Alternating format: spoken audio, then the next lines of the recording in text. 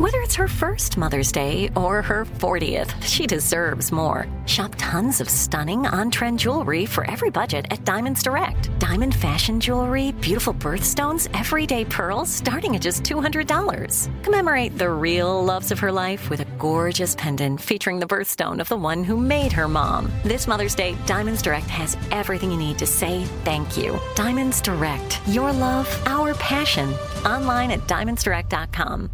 When you think about the future, what kind of technology do you envision? Whatever the future holds, artificial intelligence will undoubtedly be at the heart of it all. Join Graham Class as he hosts Season 2 of Technically Speaking, an Intel podcast, and hear from the minds transforming healthcare, retail, entertainment, personal computing, and more with the help of AI. Tune in every other Tuesday and explore the latest technology that's changing our world today and creating a more accessible tomorrow. Listen to Technically Speaking, an Intel podcast on the iHeartRadio app, Apple Podcasts, or wherever you get your podcasts.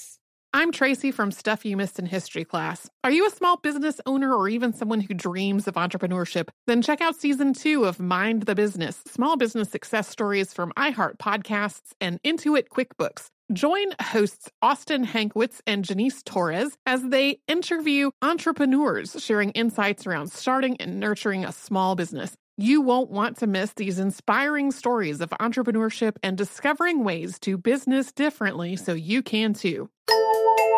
Welcome to Stuff You Missed in History Class, a production of iHeartRadio.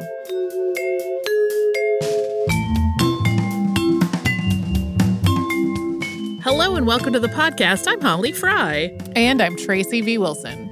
We mentioned quite recently that an Alphonse Bertillon episode was coming, and in a shocking turn of events, here it is with very little delay. Yes. Unlike so often when it's like 4 years later. If you have noticed that there is also a Bertillon episode in the archives, yes, that's true. This one is not exactly an update. It's got a much different focus than that one. That talks a lot about his police work and some of the ways he innovated, which we don't talk about much in this one beyond some of the key elements of the Bertillon system. But I really wanted to look at his life story a little bit more and who he was as a person. So that's why we are revisiting Alphonse Bertillon. Bertillon is a man who definitely is a mix of really positive achievements and traits and also a whole lot of really problematic issues. He's a very complex human.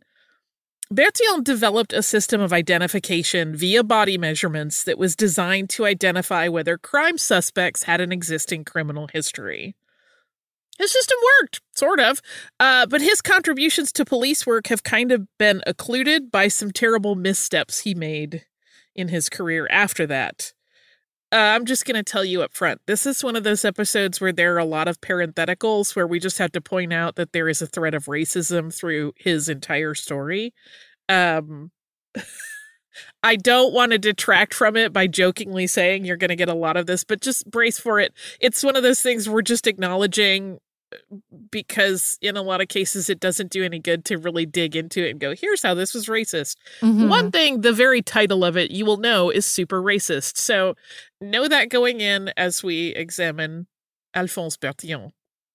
Alphonse Bertillon was born April 23rd, 1853 in Paris, France, and he came from a family of innovators. His grandfather, Jean-Baptiste Bertillon, served in the military under Napoleon Bonaparte before becoming a chemist. In that role, he made improvements to the distillation process and invented a sugar purification method. Jean-Baptiste also invested in one of the first gas works in Paris, helping to usher in the age of the literal City of Lights. Alphonse's father, Louis-Adolphe Bertillon, studied medicine at the Sorbonne, although his true passion was engineering, and he sort of combined the two when he realized he could measure humans and use that data to compile statistical tables. Some of these tables were inherently racist. Louis-Adolphe eventually became France's head of vital statistics, and Alphonse's brother Jacques Bertillon followed their father in that role. Alphonse's mother was Zoé Guillard Bertillon, who had married Louis-Adolphe in 1850. According to a biography written in the 1950s, Zoe had wanted to name their second son Alfred. But Louis Adolphe had forgotten the name they had chosen when he went to register the birth, and so incorrectly went with Alphonse. That is really quite a charming story in that biography where she's just like, okay, fine. They're just really happy about their new baby who apparently screamed a lot. When Alphonse was just a few months old, the Bertillons moved away from Paris to Montmorency, about 10 miles or 17 kilometers north. And this move was precipitated by a growing distrust of the science community in Paris at the time. As scientific discoveries moved the populace forward, the people behind them were sometimes seen as causing unrest. But this move was very good for the family for other reasons, because being in the country seemed to help Alphonse, who had been kind of sickly from the time he was born, gain a degree of health and level out a little bit in terms of his child development. The family stayed at Montmorency for 3 years, and they moved back to Paris in 1856, settling in on the Rue de Bruxelles. Alphonse sounds like a scamp as a kid. He was a curious child, but not really interested in structured learning. When he struggled in school, his parents hired a tutor for him, but he was pretty merciless with this tutor, would hide his glasses and play tricks on him. Because he had been sickly as a small child and still had some health issues, he was entirely willing to exploit that to just get out of work. When Alphonse was 11, he was sent to a boarding school that specialized in difficult students. He was there for a semester before the Bertillon family received a letter that basically said no amount of money was worth dealing with Alphonse. As a scholar, he excelled in botany and natural history, but he just did not have any interest in other subjects. At the same time the family was trying to decide what to do with their precocious 13-year-old, Zoe Bertillon became gravely ill. Her exact illness is unknown. It's been theorized that she may have had some sort of bacterial infection that led to sepsis. Alphonse, his older brother Jacques, and their younger brother Georges attended her deathbed, and Alphonse is said to have fainted in the moment that she died. As the family was mourning, Louis Adolphe had taken the 2 younger boys to Ornolac-Saint-Laurent near France's border with Andorra.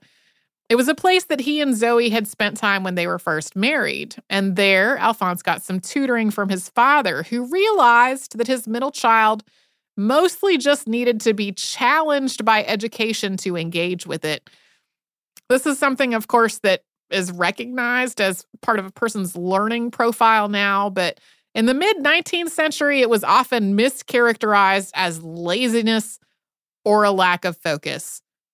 I think folks still struggle with being branded lazy when that's not really what's going on today. But to be clear, Alphonse was stubborn about the whole idea of studying things he did not have a natural interest in.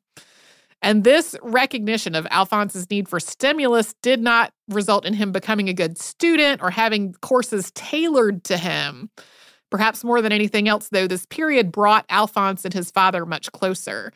Before her death, Zoe had been the parent that Alphonse had been close to. But Alphonse did have to go back to school, and he was eventually enrolled at the Imperial Lycée at Versailles. This initially seemed like it might be a good fit, but all of the same problems arose once the newness of that situation had worn off.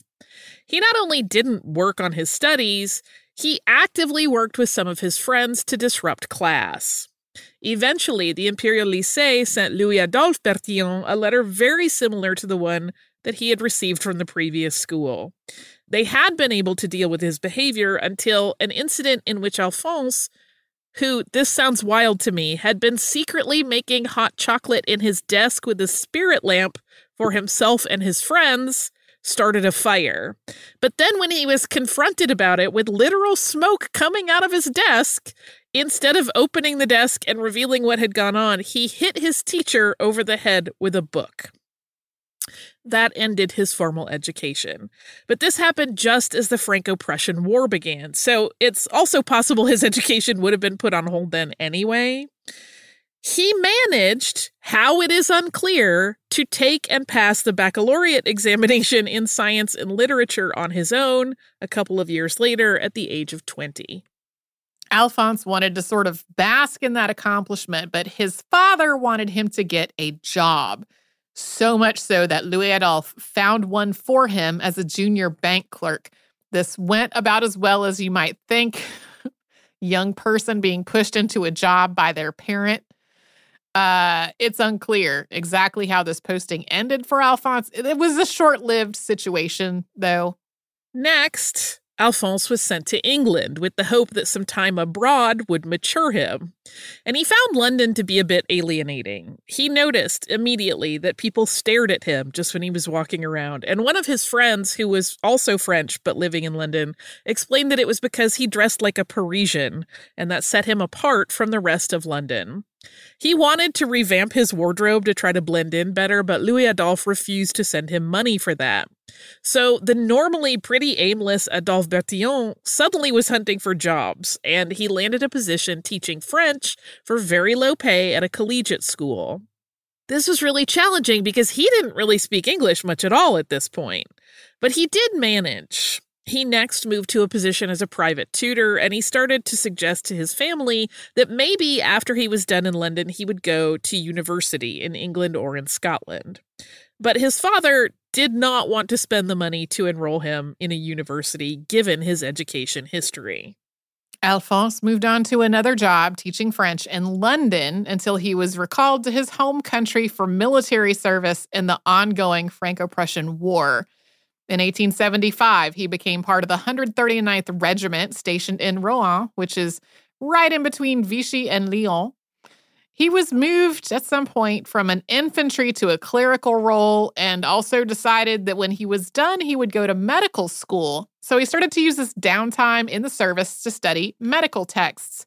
He became fascinated specifically with the skeleton.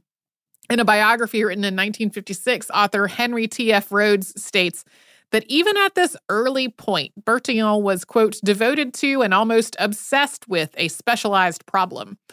This was the dimensions of the human skeleton. That fascination with the human skeleton would feed into the way that Bertillon eventually made a name for himself. But before we get to that, we'll pause for a sponsor break.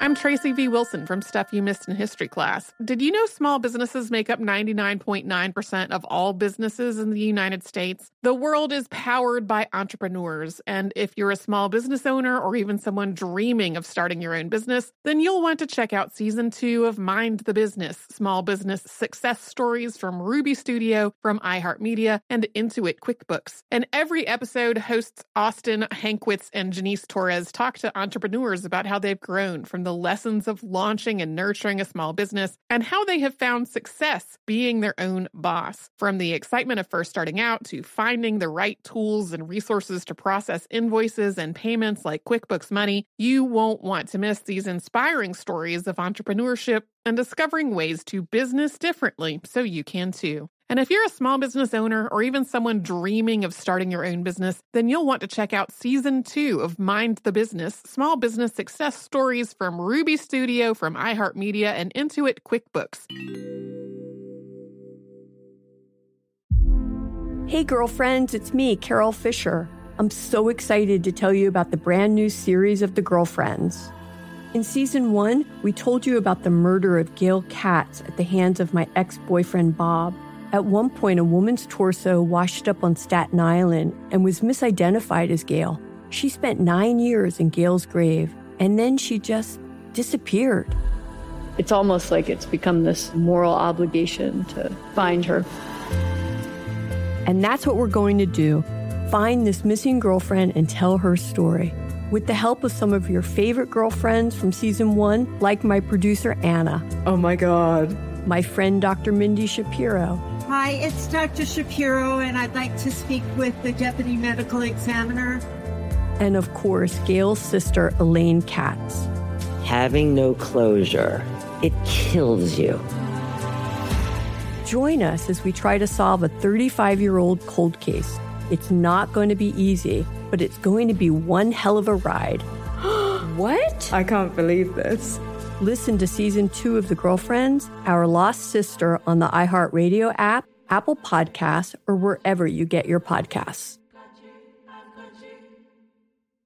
Bring a little optimism into your life with The Bright Side, a new kind of daily podcast from Hello Sunshine, hosted by me, Danielle Robay. And me, Simone Boyce. Every weekday, we're bringing you conversations about culture, the latest trends, inspiration, and so much more. Thank you for taking the light, and you're going to shine it all over the world, and it makes me really happy. I never imagined that I would get the chance to carry this honor and help be a part of this legacy. Listen to The Bright Side on America's #1 podcast network, iHeart. Open your free iHeart app and search The Bright Side.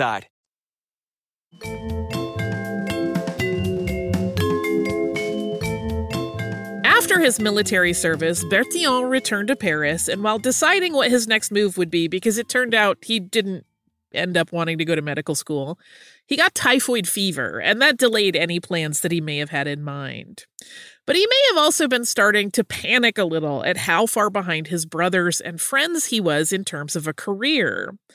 So he asked his father to help him. Again. Alphonse was able to get a job working for the police department of Paris as a records clerk with the help of his father. He started in that job on March 15th of 1879, and the 25-year-old Bertillon found that he had walked into a mess of disorganized records. One of the biggest problems is hard to imagine happening today. Police in France and a lot of other parts in the world had a hard time knowing if somebody who was brought in on an arrest or even sentenced to jail time had a prior criminal record.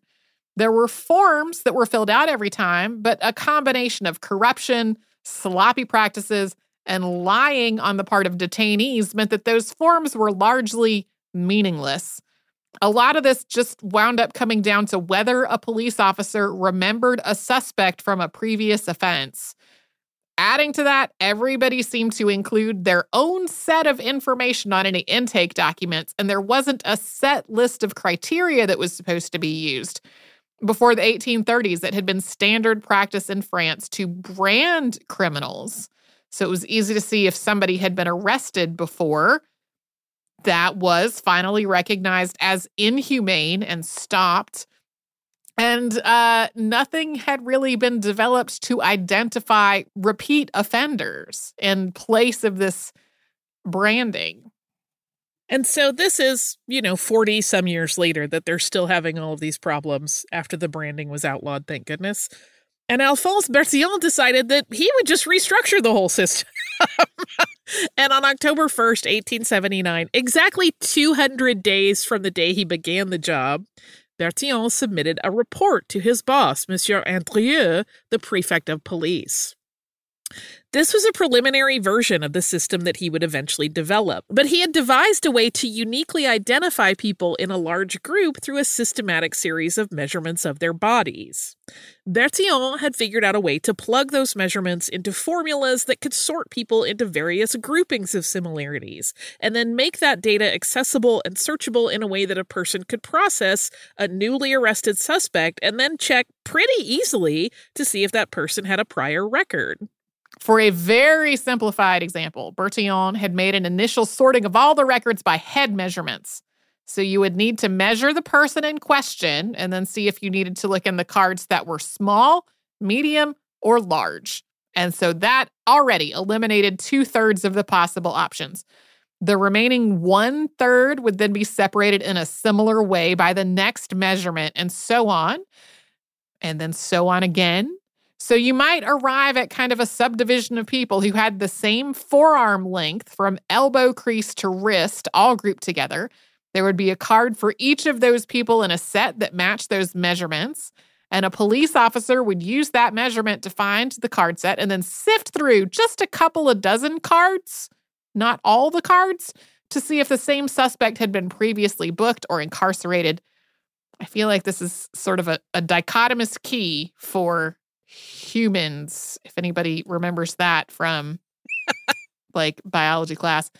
Additional measurements could be searched the same way to cross-reference and verify the identity of the person at hand. The entire system was predicated on Bertillon's realization that no two people would have all identical measurements. I will say this sounds maybe fiddly, but it sounded completely cockamamie to Prefect Andrieux. Also, that no two people having all identical measurements did come back to bite him. We'll get to that. Bertillon was really disappointed that his superior did not see the functionality of this system, so he decided he would further refine it over the next 6 weeks, and then he submitted an updated version of the report, hoping that this time it would convince Andrieux of its value. This time, he was told very clearly that the police had an established record-keeping method and it was fine. And in response, Alphonse Bertillon told his superior that the system was actually a mess and of little practical use. It probably went over really well. But because he was a new clerk who had no prior experience in the field, he was told to simply drop it. And because his father had been the one to get him that job, Louis-Adolphe Bertillon got another letter about his son. This one suggesting not that he was unfocused or high-spirited, like the ones he had received when Alphonse was in school. This one suggested pretty bluntly and kind of grossly that there might be something actually wrong with Alphonse mentally. Like, maybe your kid should get treatment. But once Alphonse showed his father what he had been working on, the elder Bertillon totally understood it, and he had some insights into why other people might not initially. This combination of statistics with physiological analysis had never been used in quite this way. It was complex, but it did really make it possible to find existing information about a person if they were in the records. And to build up his database of cards, which got pretty large, Bertillon had visited prisons and took measurements of inmates, as well as taking the measure of family, friends, and associates. So he had a pretty big data set that he could show, hey, look, this works. This use of anthropometry, not just the measuring of the human body, but the study of those measurements, was not a new concept. It's still used for a variety of applications today. It is a study that has a lot of problematic issues in its history because often the data collected had been used to try to make connections about race and behavior. The pseudosciences of phrenology and physiognomy are based on it, and there have been many, many, many anthropologists over the years who have announced incorrect, generalized conclusions about groups of people using anthropometry as their evidence. Today, this is mostly used for things like designing seats for cars and airplanes, for things like clothing size for manufacture. But in the 1880s, Bertillon was not trying to use interpretive analysis to suggest that people with measurement X were more likely to commit a certain type of crime, although the system did get used that way by some police departments. We have talked about that on the show recently. He was just trying to show that no two people would have the exact same data set, and that if you set up a system correctly, you could use their unique profile to search for them in a big system. This also has some problems, which we'll talk about in a bit. They're different problems, though, than trying to say that you can tell whether somebody is a criminal by what their head is like. Yeah, and he even said as much in an interview with prior podcast subject Ida Tarbell at one point, like, no, that's not what this is for. You cannot make the connection that, like, a man with blue eyes will do X, Y, or Z. Like, this is literally just to find people. Although he was also aware that people were going to make those jumps. And although Alphonse's organizational system was not getting any recognition at work, with his father's encouragement, he continued to refine it on his own time. He had a growing collection of measuring tools, and he made continuously updated records of himself and other volunteers. The list of measurements eventually included the length and width of the head, the length of the middle finger, the length of the left foot, and the length of the forearm from elbow to the end of the middle finger. There were also notes recorded of body shape, any scars, tattoos, or other unique identifiers, eye color, hair color, and it's listed as like hair quality. It sort of comes down to like hair texture and like, is it thick, is it thin, is it curly, is it not? He also included a fairly new technology, which was photography. We've talked about the history of photography many times on the show before, so this is not really new information. The daguerreotype was introduced in 1839, 4 decades before this work by Bertillon. And in those 4 decades, it had progressed considerably. It still was pretty new, though. The first mass market camera was still about 10 years away. And there was already photography in use in police precincts, but it wasn't really commonplace. Bertillon felt that his measurement system would be even more useful if he could attach standardized photos to the records. He established measured distances from the chair that the subject was seated in to the camera and the full front and full side angles they would be photographed from. This system, known as portrait parlé, is considered the invention of the mugshot. If you've ever seen old mugshots from Europe in particular, in which there were what looked like rulers and calipers and things like that to position the subject's head, that's because they're using the Bertillonage system or a variation of it. He had, in the meantime, not for this work, gotten a promotion from being a junior clerk, but he was still kind of viewed as a pain in the neck and an outsider within his department. He did his job and was apparently pretty good in terms of work ethic, but he did not really make any friends at the police department. But he was befriended by a young woman by chance when crossing the street one day. She asked him if he would help her cross because she was nearsighted and she was afraid of traffic. And he obliged, and once they had crossed, they introduced themselves to one another. Her name was Amélie Notar, and she had recently moved to Paris from Austria. When she mentioned she earned a living giving German lessons, Alphonse said he had always wanted to learn German. That was a complete lie. He hated that subject in school. As he was feeling stagnant in his job, Bertillon wrote a book to occupy himself during his time. And this book was titled Les Races Sauvages, or The Savage Races.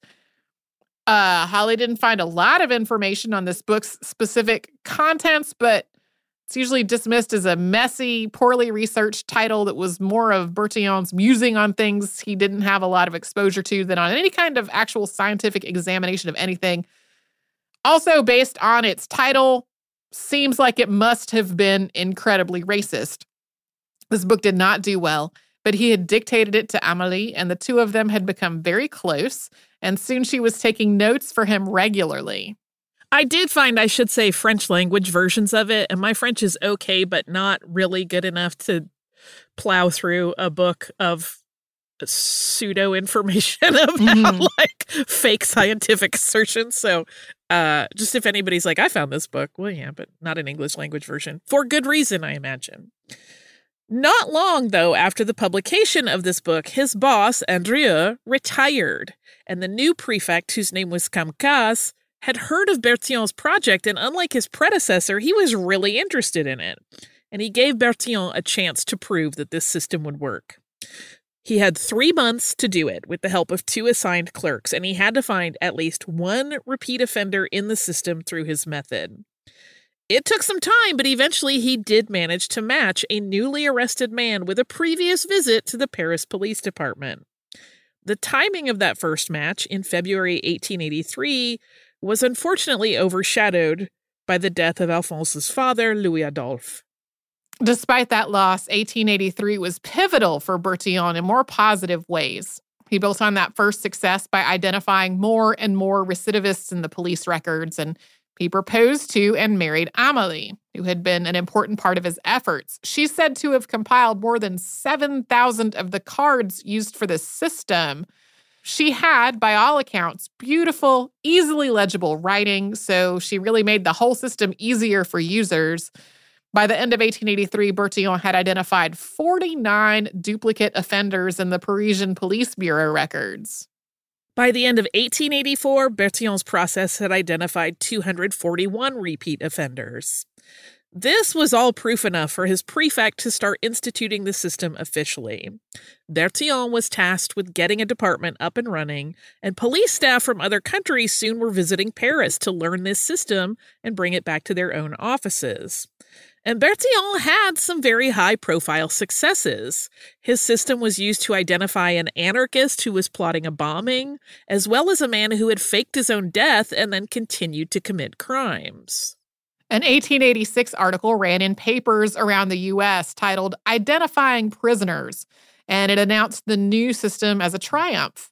It read in part, quote, the latest method of identifying prisoners, which has been introduced into France by Monsieur Alphonse Bertillon, and which is now successfully practiced not only in the chief French prisons, but in Russia and Japan as well, is the exact measurement of the prisoner on his arrival at the jail. A photograph is also immediately taken, and by these means, the many mistakes which have been made by a trusting photographer only are avoided. In 1888, France had established its Bureau of Identification with Alphonse Bertillon as its director. Bertillon's career was clearly taking off, but his arrogance was about to trip him up. We'll talk about his involvement in the Dreyfus affair after we hear from the sponsors that keep Stuff You Missed in History class going. I'm Tracy V. Wilson from Stuff You Missed in History class. Did you know small businesses make up 99.9% of all businesses in the United States? The world is powered by entrepreneurs, and if you're a small business owner or even someone dreaming of starting your own business, then you'll want to check out Season 2 of Mind the Business, Small Business Success Stories from Ruby Studio, from iHeartMedia, and Intuit QuickBooks. And every episode, hosts Austin Hankwitz and Janice Torres talk to entrepreneurs about how they've grown from the lessons of launching and nurturing a small business and how they have found success being their own boss. From the excitement of first starting out to finding the right tools and resources to process invoices and payments like QuickBooks Money, you won't want to miss these inspiring stories of entrepreneurship and discovering ways to business differently so you can too. And if you're a small business owner or even someone dreaming of starting your own business, then you'll want to check out Season 2 of Mind the Business, Small Business Success Stories from Ruby Studio, from iHeartMedia, and Intuit QuickBooks. Hey girlfriends, it's me, Carol Fisher. I'm so excited to tell you about the brand new series of The Girlfriends. In Season 1, we told you about the murder of Gail Katz at the hands of my ex-boyfriend Bob. At one point, a woman's torso washed up on Staten Island and was misidentified as Gail. She spent 9 years in Gail's grave, and then she just disappeared. It's almost like it's become this moral obligation to find her. And that's what we're going to do. Find this missing girlfriend and tell her story. With the help of some of your favorite girlfriends from Season 1, like my producer, Anna. Oh my God. My friend, Dr. Mindy Shapiro. Hi, it's Dr. Shapiro, and I'd like to speak with the Deputy Medical Examiner. And of course, Gail's sister, Elaine Katz. Having no closure, it kills you. Join us as we try to solve a 35-year-old cold case. It's not going to be easy, but it's going to be one hell of a ride. What? I can't believe this. Listen to Season 2 of The Girlfriends, Our Lost Sister on the iHeartRadio app, Apple Podcasts, or wherever you get your podcasts. Every week on Talk Easy with Sam Fragoso, I invite an artist, writer, or politician to come to the table and speak from the heart in ways I imagine you haven't heard from them before. Some of my favorites are with Tom Hanks, Margaret Atwood, Questlove, Cate Blanchett, and Oscar Isaac. If that sounds like a varied group of people, it's because it is. I always wanted to make a show where one week we could sit with a politician like Beto O'Rourke, the next an author like Min Jin Lee, or TV titans like Bill Hader and Quinta Brunson. Basically, this is a podcast driven by curiosity and an abundance of research. Conversations where people actually start to sound like people. In recent weeks, I sat with Dan Levy, Ava DuVernay, Benny Safdie, and the editor of The New Yorker, David Remnick. You can listen to Talk Easy with Sam Fragoso on the iHeartRadio app, Apple Podcasts, or wherever you get your podcasts. I hope to see you there.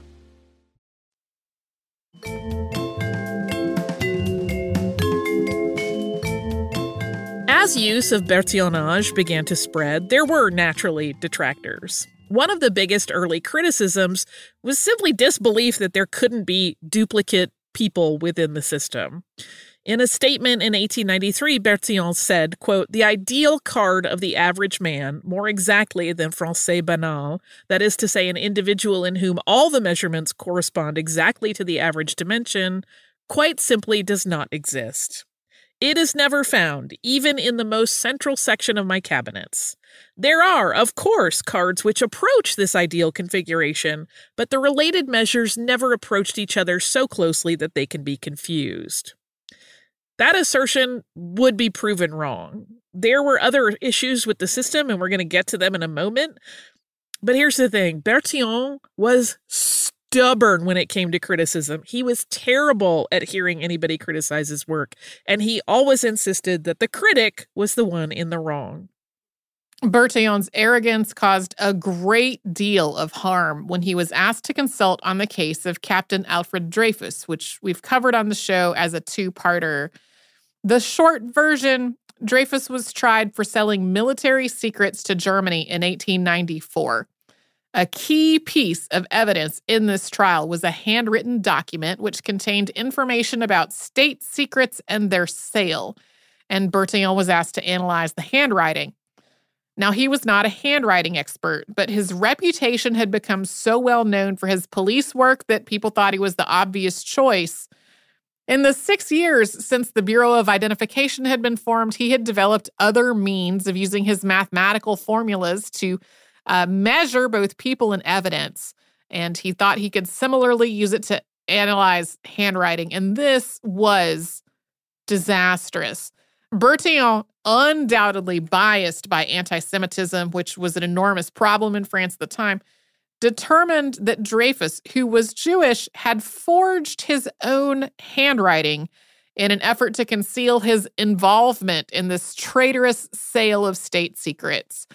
He explained to the court at the trial that Dreyfus had formed the letters using a square grid as the first disguise pass and then worked from that version to make a bad copy of his own writing. Bertillon may have believed that he had figured out a criminal mastermind's method, but what he really did was get a totally innocent man exiled to Devil's Island and spark an enormous cultural rift and giant anti-Semitic backlash in France. But even when new evidence came to light indicating that the real traitor was Ferdinand Walsen Esterhazy, including a confession, and not Dreyfus, Bertillon continued to vehemently assert that Dreyfus had to be the guilty party. His testimony during Dreyfus's second trial was described this way by a member of the press. Quote, "Now and again, Monsieur Bertillon's voice rose in hateful shrieks. There were interludes when he clenched his fist and struck the bar, swearing that Dreyfus was the traitor. The voice rang out with passion and excitement. You beheld in him the man vain unto madness with confidence in his atrocious fantasies. He was at last taking his revenge for all the insults of those who had called him a fit subject for an asylum of the insane." Bertillon never conceded that he had been wrong in this matter, even after real handwriting experts had proven his conclusions and his methods false, and he proclaimed this correctness even to his deathbed. While this scandal caused some damage to his reputation as a handwriting expert, and his work had contributed in a major way to a very real crisis, the family cost was greater. Alphonse's brother Jacques, also a well-respected statistician, was married to Polish physician Caroline Schultz. Caroline was Jewish, and Jacques was so upset by Alphonse Bertillon's insistence that Alfred Dreyfus must be guilty that these two brothers had a massive falling out, and they did not speak for years. Over time, the Bertillonnage method was recognized as having problems. From the very beginning of it being put to practical use in police departments around the world, its flaws became more and more apparent. For one thing, there were a lot of devices that needed to be acquired and then maintained and constantly calibrated for measuring. For another, there was significant training needed for implementation.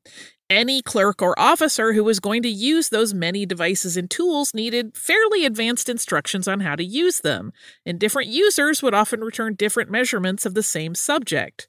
Sometimes the same user would return different measurements on the same subject if they took a second set. Bertillon, as he always did, denied all of this, stating that, quote, "anyone who is not an imbecile could learn to measure in 5 minutes and never forget the process." This system also did not really account for things like the way a person's body changes as it ages. So as a subject aged, it was less and less likely that they would match up with a Bertillon card from their younger years. Additionally, incidents started to pop up where two different people were identified as the same person, something that Bertillon had insisted was not possible. By the end of the 19th century, as fingerprinting started to be adopted by many law enforcement offices, the Bertillon system, which had briefly been hailed as a revolutionary tool, started to fall out of favor. Did not take long after its introduction. Bertillon had initially rallied against the use of fingerprints, although over time, they started to be included with Bertillon cards in police files. The mugshot, however, with its standard front and profile images, that's endured. Despite the scandal of the Dreyfus affair, Bertillon continued to be given awards for his work in criminology. And he continued in his work until in 1913, he began to experience the sensation of being extremely cold at all times. He could not seem to get warm, no matter what amount of heat he was exposed to, and he shivered constantly. He was also starting to have trouble with his eyesight. After he was diagnosed with pernicious anemia, his younger brother Georges donated blood for a transfusion. And initially this helped a great deal, but the effects wore off, and he needed a second and then a third transfusion, and Georges was the donator on all of it, so it was taking a toll on him as well. He kept working for months as this was going on, and there's no denying that he was getting weaker and weaker. In early 1914, he was nominated for the Légion d'honneur Officer's Rosette, but people were reluctant to give him this award unless he met one condition. An emissary was sent to Bertillon's home, where at this point he was having to stay in bed, and told him that he would receive this award only if he retracted his assertion that Dreyfus had written the document known as the Bordereau, which had been a key component of that case. Bertillon reportedly yelled no at the visitor repeatedly. That was the end of that. On February 13th, 1914, Alphonse Bertillon fell into a coma. He died at 11 p.m. and was buried at Père Lachaise Cemetery. In the September 1915 edition of the Journal of the American Institute of Criminal Law and Criminology, lawyer and author Raymond B. Fosdick wrote, quote, "In the death of Alphonse Bertillon in February 1914, the anthropometric method of identification probably suffered its final blow. For a decade, his prestige and personality were the only supports of a system that, in Europe at least, had been fast losing ground. Persistently, even stubbornly, he endeavored to save the method which was the product of his genius and which bore his name, but he lived to see it discarded in nearly every country in Europe except his own.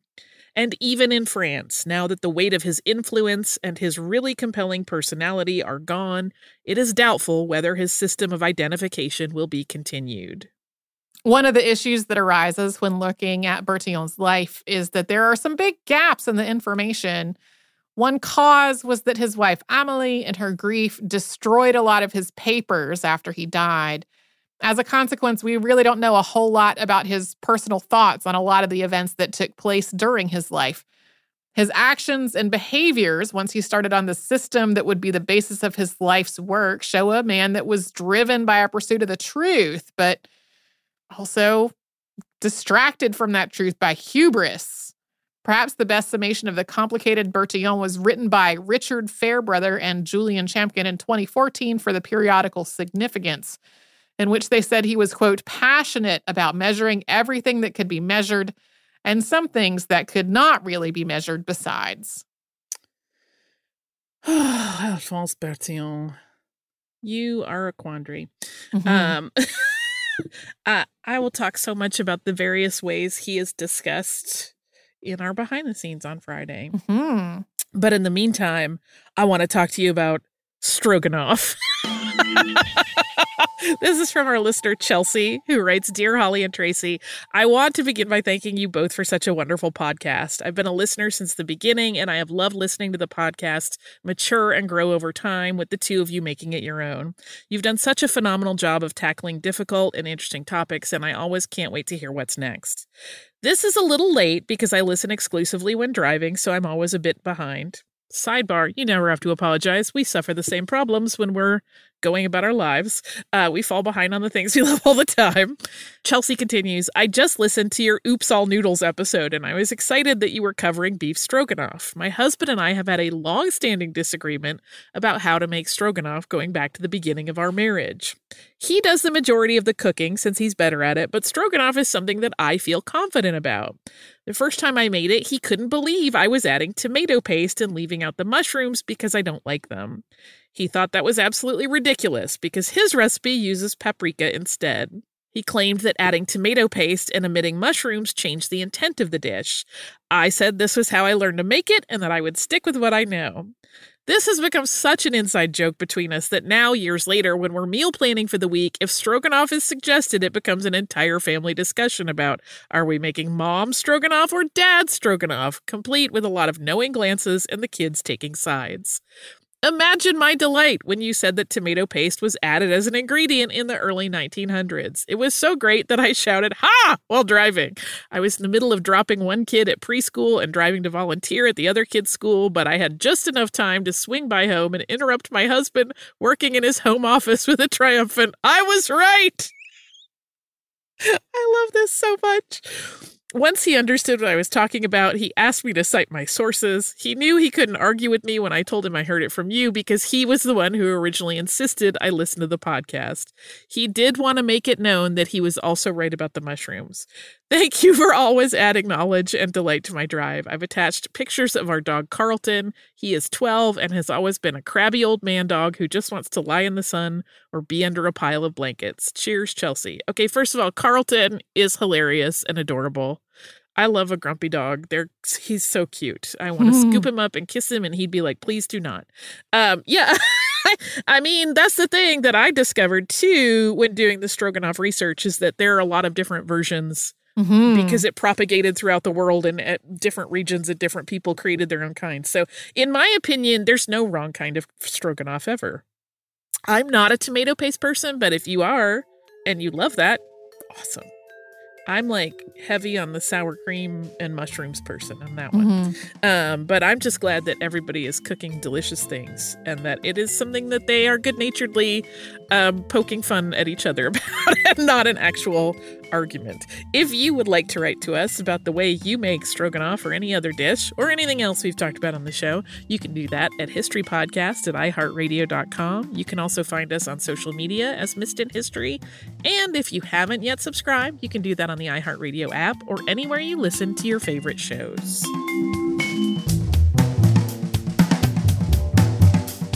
Stuff You Missed in History Class is a production of iHeartRadio. For more podcasts from iHeartRadio, visit the iHeartRadio app, Apple Podcasts, or wherever you listen to your favorite shows. Hey girlfriends, it's me, Carol Fisher, back with another season of the global #1 podcast, The Girlfriends. Last time, we investigated the murder of Gail Katz. This time, we're uncovering the identity of the woman who was buried in Gail's grave for a decade before she disappeared. Join me and the rest of the club as we tell her story.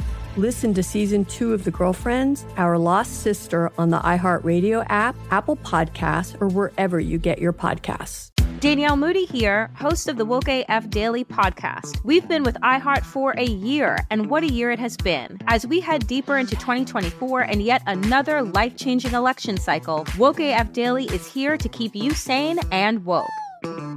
Make Woke AF Daily your podcast destination for 2024 election news and analysis. Listen to Woke AF Daily Season 5 on the iHeartRadio app, Apple Podcasts, or wherever you get your podcasts. Hey, everybody. Welcome to Across Generations, where the voices of Black women unite. I'm your host, Tiffany Cross. Join me and be a part of sisterhood, friendship, wisdom, and laughter. We gather a seasoned elder, myself as the middle generation, and a vibrant young soul for engaging intergenerational conversations. Prepare to engage or hear perspectives that literally no one else has had. Listen to Across Generations podcast on the iHeartRadio app, Apple Podcasts, or wherever you get your podcasts.